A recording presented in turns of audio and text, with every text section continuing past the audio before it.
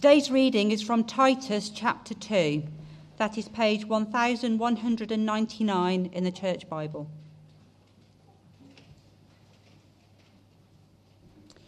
You, however, must teach what is appropriate to sound doctrine. Teach the older men to be temperate, worthy of respect, self-controlled, and sound in faith, in love, and in endurance. Likewise, teach the older women to be reverent in the way they live, not to be slanderers or addicted to much wine, but to teach what is good. Then they can urge the younger women to love their husbands and children, to be self-controlled and pure, to be busy at home, to be kind, and to be subject to their husbands, so that no one will malign the word of God. Similarly, encourage the young men to be self-controlled. In everything, set them an example by doing what is good.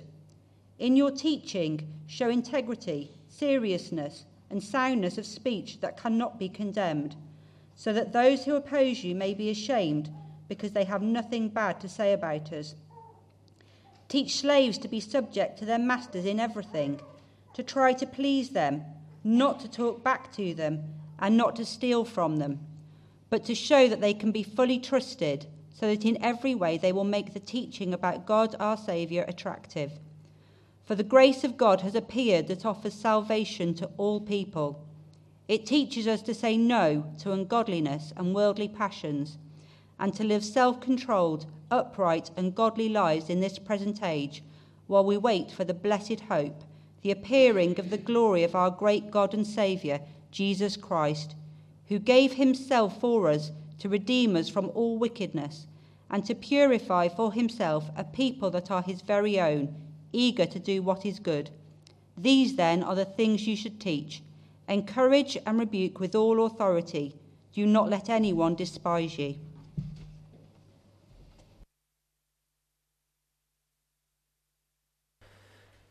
Thank you. Great. Do keep that bit of the Bible open in front of you. That's what we're going to be looking at just now. So let me pray for us as we begin looking at that. Loving Father God, we do thank you so much for the Bible. We pray that you would help us to understand it. We pray that you would help us to accept it, believe it. Please would you help us to put it into practice. And we ask these things in Jesus' name. Amen. Well, it's Christmas advert season, isn't it? It's been going for a little while now. I don't know if you've seen Asda. They've got Buddy the Elf working on the checkouts. You've got John Lewis going big on adoption and fostering and things like that, which is great. And most of the adverts this year are recognising that people are struggling a bit.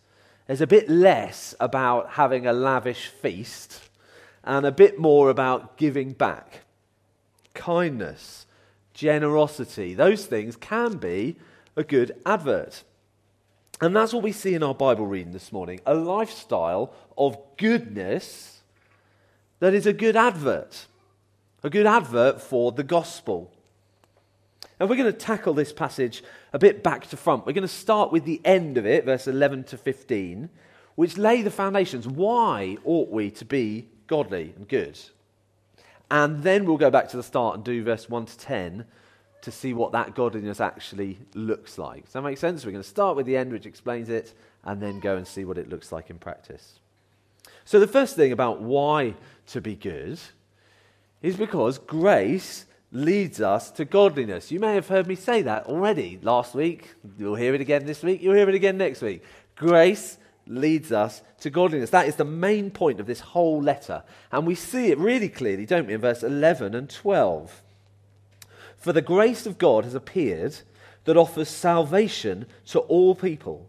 It teaches us to say no to ungodliness and worldly passions and to live self-controlled, upright and godly lives in this present age.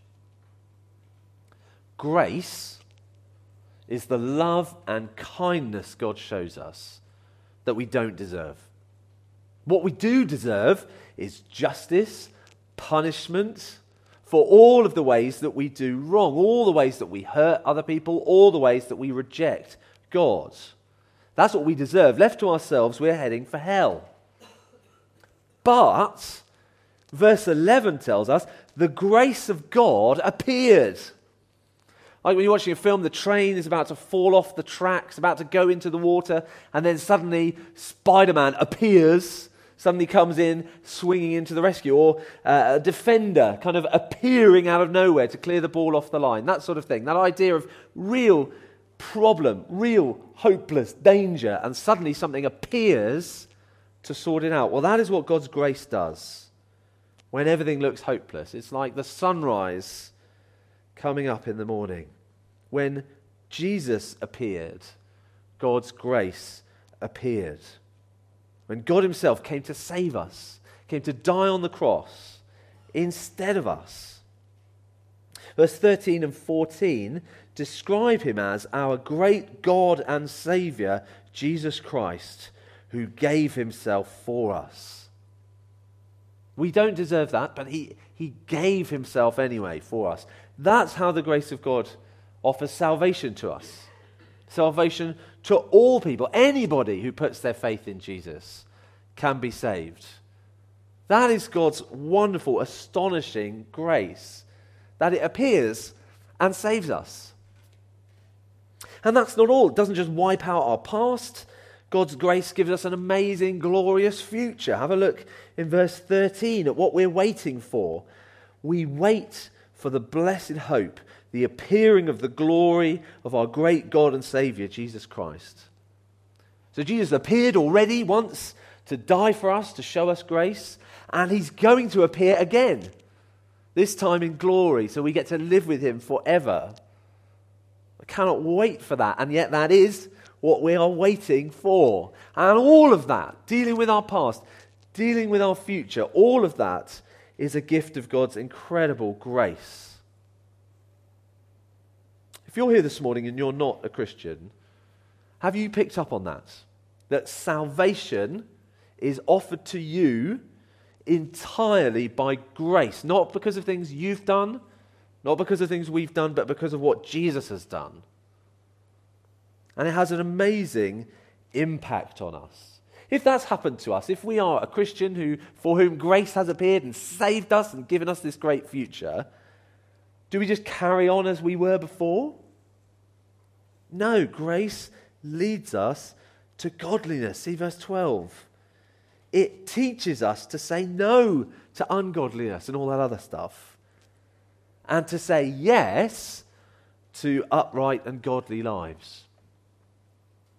God's grace is like a personal trainer, setting us in shape, getting us sorted out, training us, teaching us, showing us the way to go, helping us to put it into practice. Like a tutor, coaching us for life. Here is where you're going wrong. Here's how to get it right. Training us, teaching us so that we say no to the things that we ought to say no to. So we draw a line in the sand and say, I'm not going to do that anymore, because God's grace has changed me. I belong to him now. He calls the shots. See in verse 14, Jesus gave himself for us. Why? To redeem us from all wickedness and to purify for himself a people that are his very own, eager to do what is good. Everyone's eager for something. I don't know what you're eager about, whether you're very eager about the World Cup at the minute, that's what gets your blood pumping. If you're eager about something else, some other hobby, some other thing that you're really into. Well, Jesus says he wants us to be eager to do good. That's what gets us out of bed in the morning. Turning our backs on our old way of life and actively running towards godliness.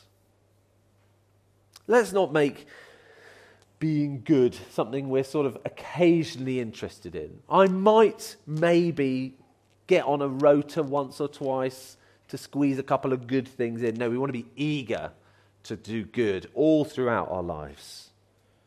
Grace trains us for that. It gives us the motivation because God is already pleased with us.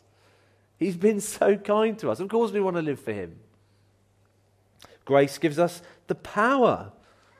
We are now his people with his Holy Spirit helping us to obey. And when we get it wrong, which we will, grace dusts us off, gets us going again. God saves us by his grace and trains us by his grace. His grace leads us to godliness. And that kind of godliness doesn't go unnoticed. It serves as an advert for the gospel. You see, grace leads us to godliness, and godliness leads others to grace. And it goes round and round like that. Other people see the way that we live, and it draws attention to Jesus. Now, this comes up a number of times. Verse 10, why is it that slaves should behave a certain way?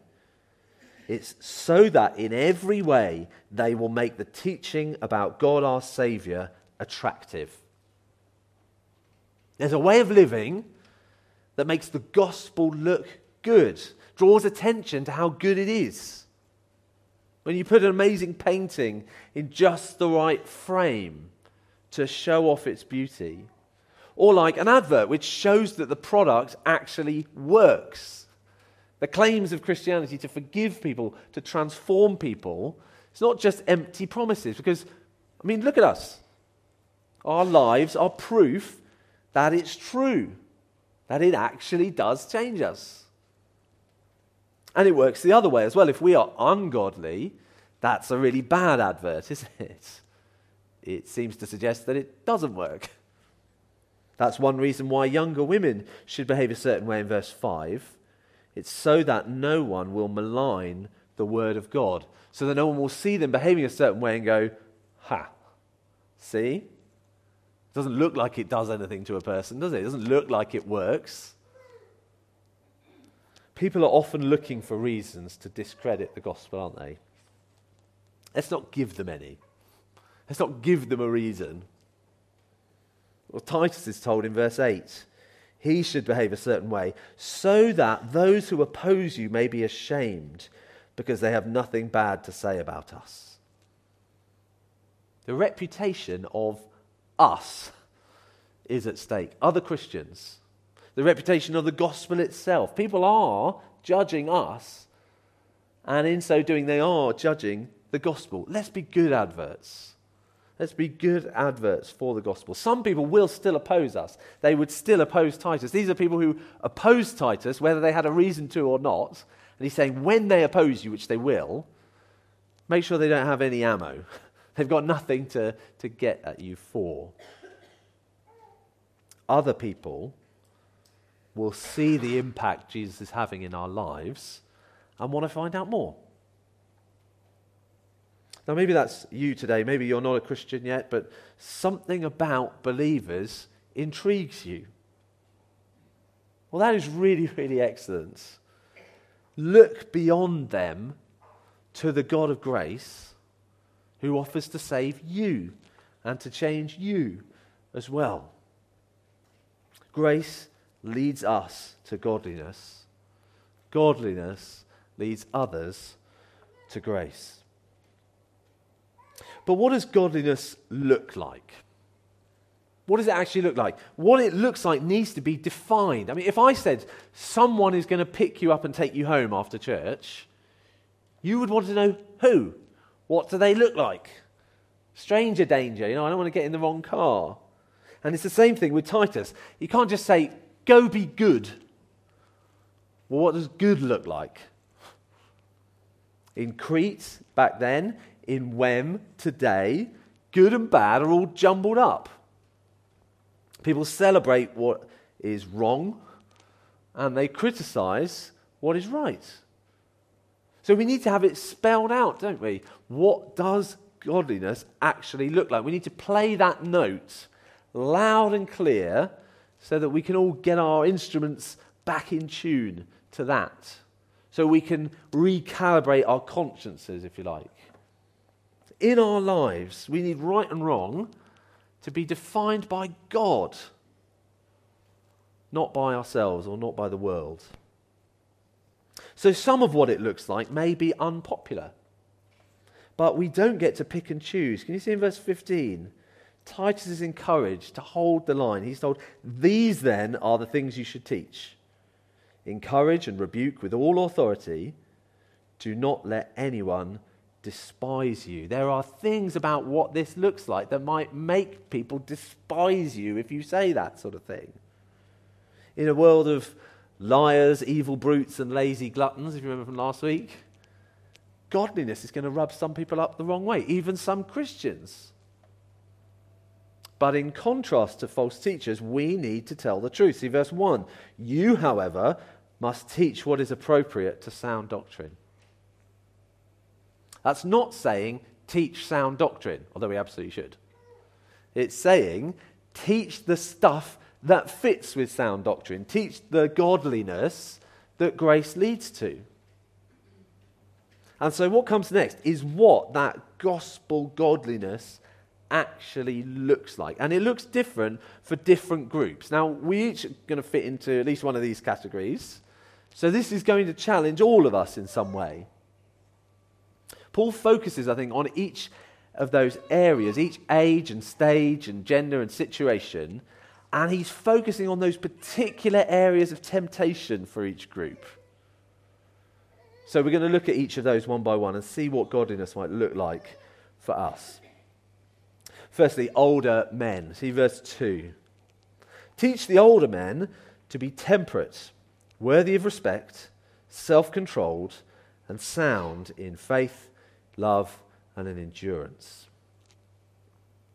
Now, our society doesn't respect age as it should.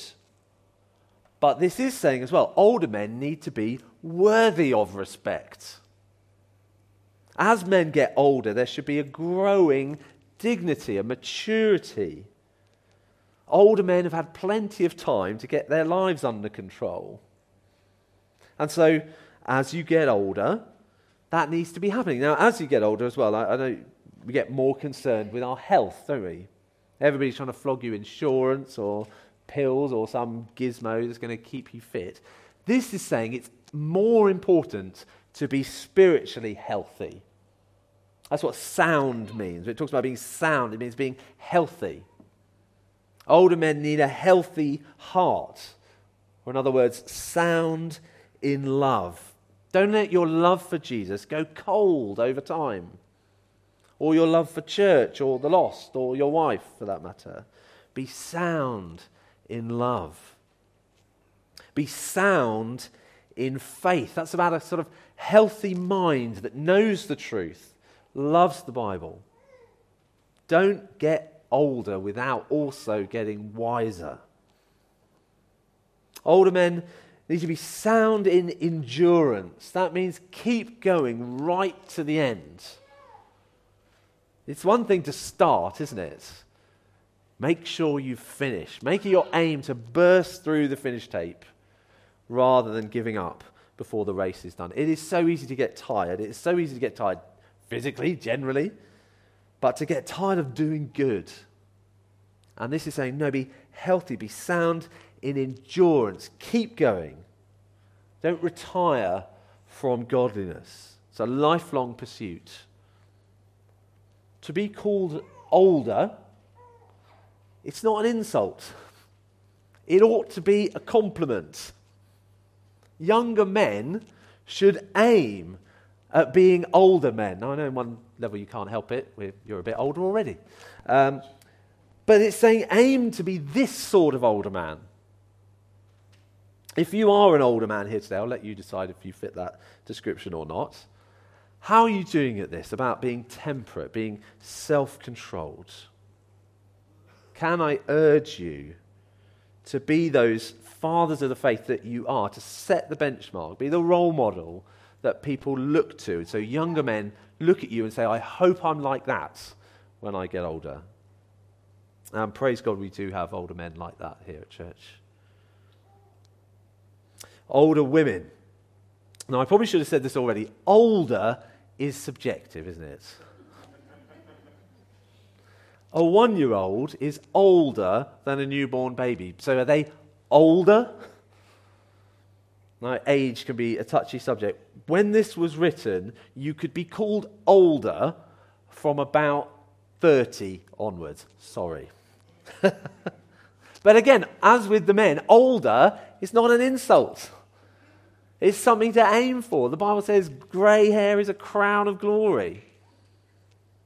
So what does godliness look like here? Well, verse 3, likewise teach the older women to be reverent in the way they live, not to be slanderers or addicted to much wine, but to teach what is good. Reverent isn't a word you hear very much. It's not a word you use normally. It's about being appropriate. So, for example, if you're in the cinema, it isn't reverent to talk loudly on your phone. That is not the time or the place. That's the idea here, saying make your behaviour fitting, appropriate for the situations you're in. Fitting, appropriate for someone who claims to follow Jesus. One of the things Paul thinks may be a temptation for older women is gossiping and slandering.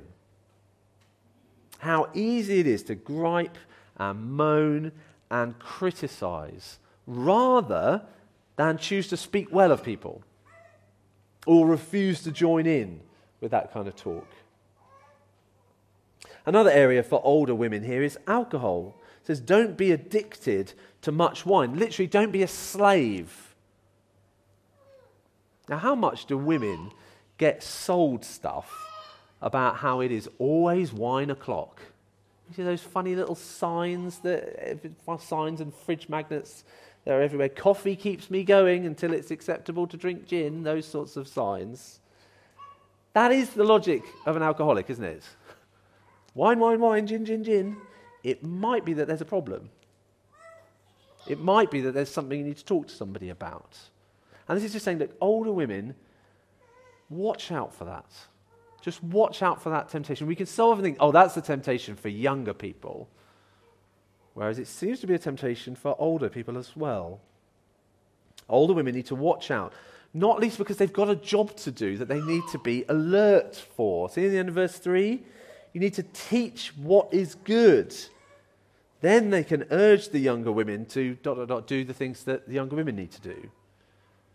Older women are being given a special assignment here. I don't know if you notice how Titus is told to address each of these groups directly, except the younger women. He's told, tell the older women to train them. There is nobody, not even Titus, who's better placed to teach the younger women than the older women. Ladies, have you grasped this? That you've got this unique role that is not open to men to disciple other women, to teach what is good. Teach them the gospel. Teach them the godliness that goes with it. But what will that look like for younger women? Verse 4 and 5. Urge the younger women to love their husbands and children, to be self-controlled and pure, to be busy at home, to be kind, and to be subject to their husbands, so that no one will malign the word of God. Now, these are controversial verses, aren't they? But we need to remember that God defines godliness, not the culture around us. Passages like this are like the lid on the jigsaw box, so that in a confusing world, we know where we're supposed to put all the pieces. This isn't everything the Bible says to women either. It's more like a troubleshooting page, if you like. These are the areas where it often goes wrong. These are the areas which each group needs to get clarity on if they're going to avoid common mistakes. And it's saying that the focus for younger women, and where the focus will tend to be tempted to drift away from, should be husbands and their children. Not everybody has those. Statistically, most will, and therefore this becomes an issue for most, and so that's why that's focused on here. They need encouragement. They need encouragement to see that the heart of that role is love. It says, urge them to love their husbands, urge them to love their kids. Whatever else this may be saying, it's not about duty so much as love. So when it says to be subject to their husbands, that's not about being squashed under their boot.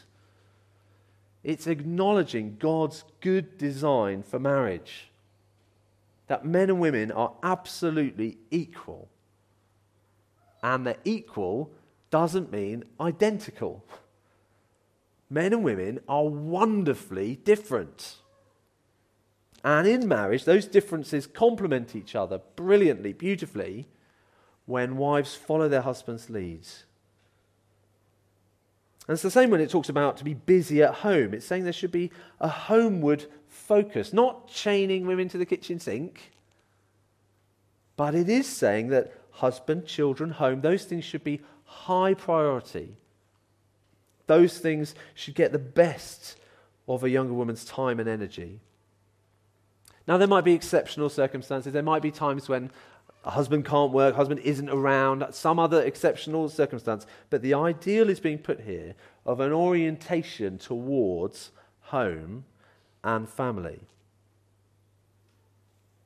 Now, if a younger woman's able to do all of that, able to love her husband and kids well, be busy at home, and still has time and energy left over, I don't think this is forbidding getting a job outside the home. I don't think it's saying that.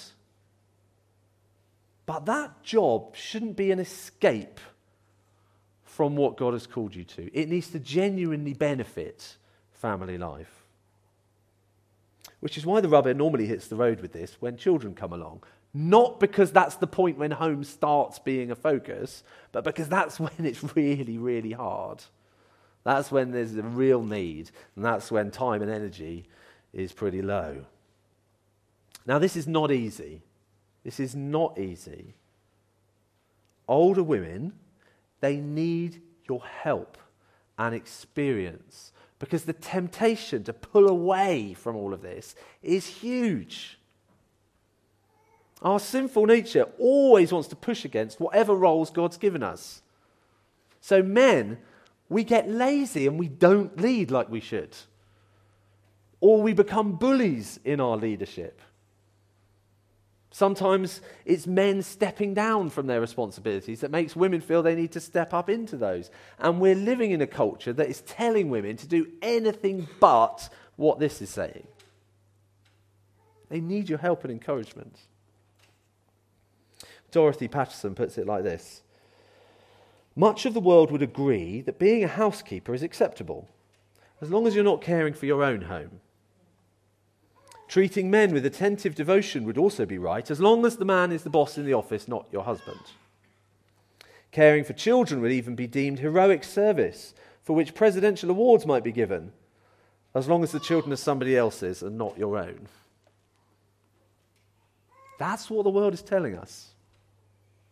But God's word says, no, being a wife, being a mother, that is a high calling. It is not a waste of your potential. Older women, with your words, with your example, are you encouraging younger women towards this sort of godliness, being self-controlled, having the purity to give yourself for other people? It doesn't just say staying at home, being a lady what lunches, that kind of thing. It's saying being busy at home, actually doing good. And doing it with kindness, doing it with love rather than resentment and frustration. This is really, really important.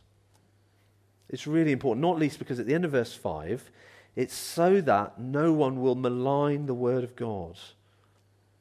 It's about being a good advert for Jesus. Admittedly, some people will malign God's word because of teaching like this, but they're often criticizing it because they haven't actually seen it up close, and because it sounds really hard and they don't want to do it. It is really hard, but it's absolutely worth it. If you are an older woman, find somebody younger to urge on. If you are a younger woman, find somebody older to urge you on, making sure they're going to urge you the right way. And if you don't know whether you're a younger woman or an older woman, why not do both? There's loads more we can say about this. Maybe there's conversations to have afterwards. But for now, let's move on to the next group about younger men. This is a lot simpler. Verse 6. Similarly, encourage the young men to be self-controlled. That's it. That's it. Self-control.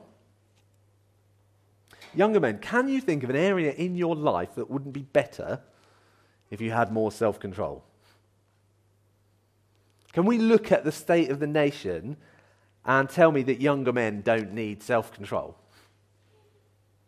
Young men have so much potential, but without self-control, that is dangerous. It's a toddler driving a truck. We need self-control, which despite the name, it's not about putting ourselves in control, it's putting ourselves under God's control. The Lord is the one teaching us to say no to ungodliness. And we need to deliberately let him do that across the board, whatever the different situations are in our lives. What do we need, younger men? Self-control. What do we need at work? So, what do we need in this? What do we need in that? Self-control. Let's encourage each other in that. Now, thinking of younger men makes Paul think of one young man in particular, and that's Titus. Verse 7 to 8.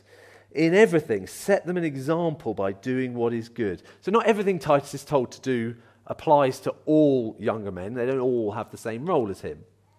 But in general, as we saw last week, church leaders, like Titus, should be model Christians. Not perfect, but not hypocrites.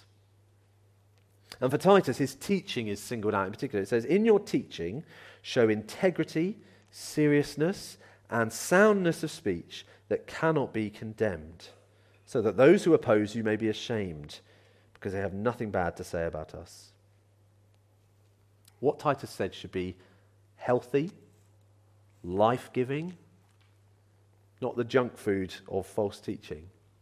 He should teach with integrity, so that his opponents have got no ammo to attack him with or attack other Christians with.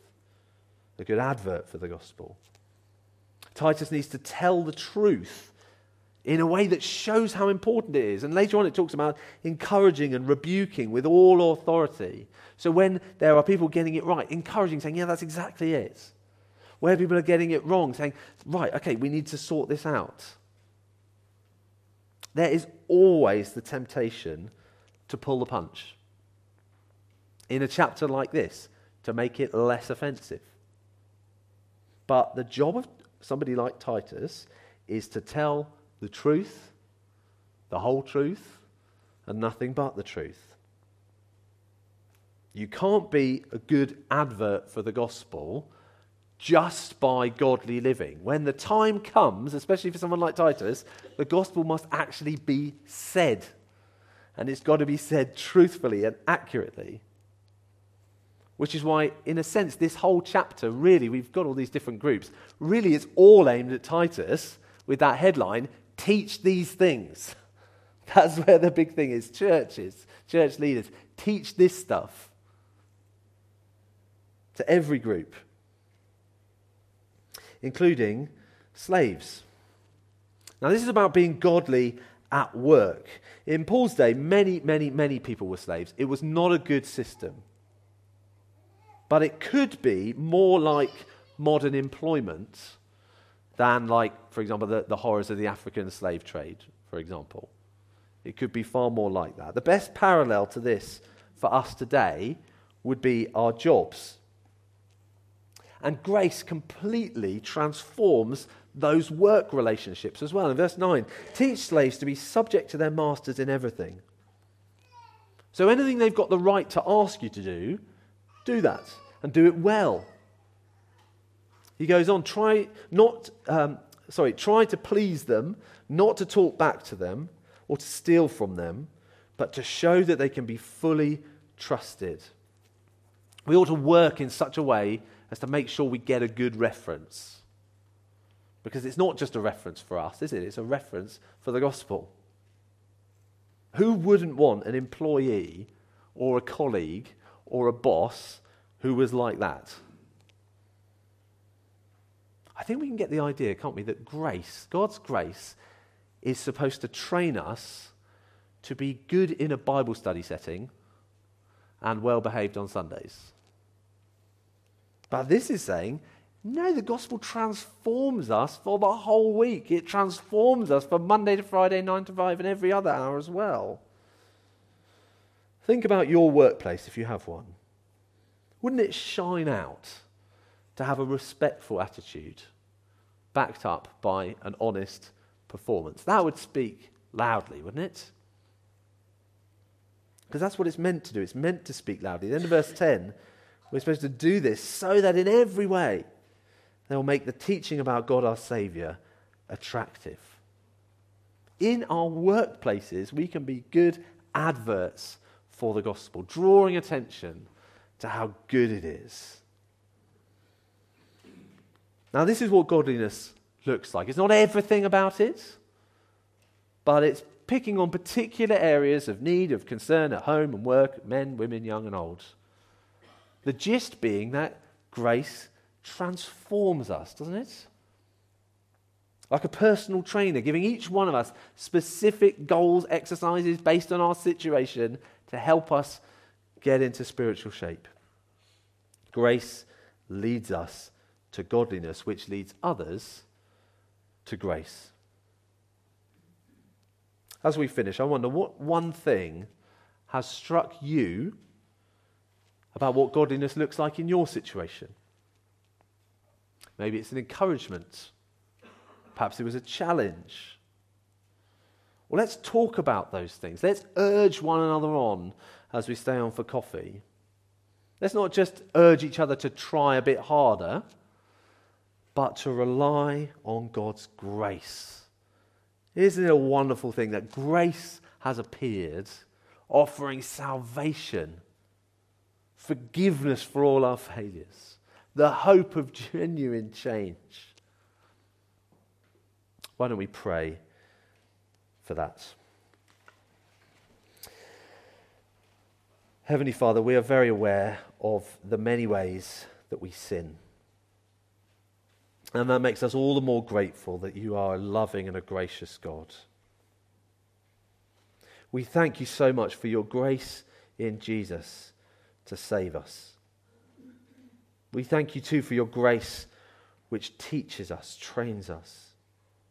Please help us to urge one another on in that. Help us to live lives which are good adverts for the gospel, pointing other people to our great God and Saviour Jesus. It's in his name we pray. Amen.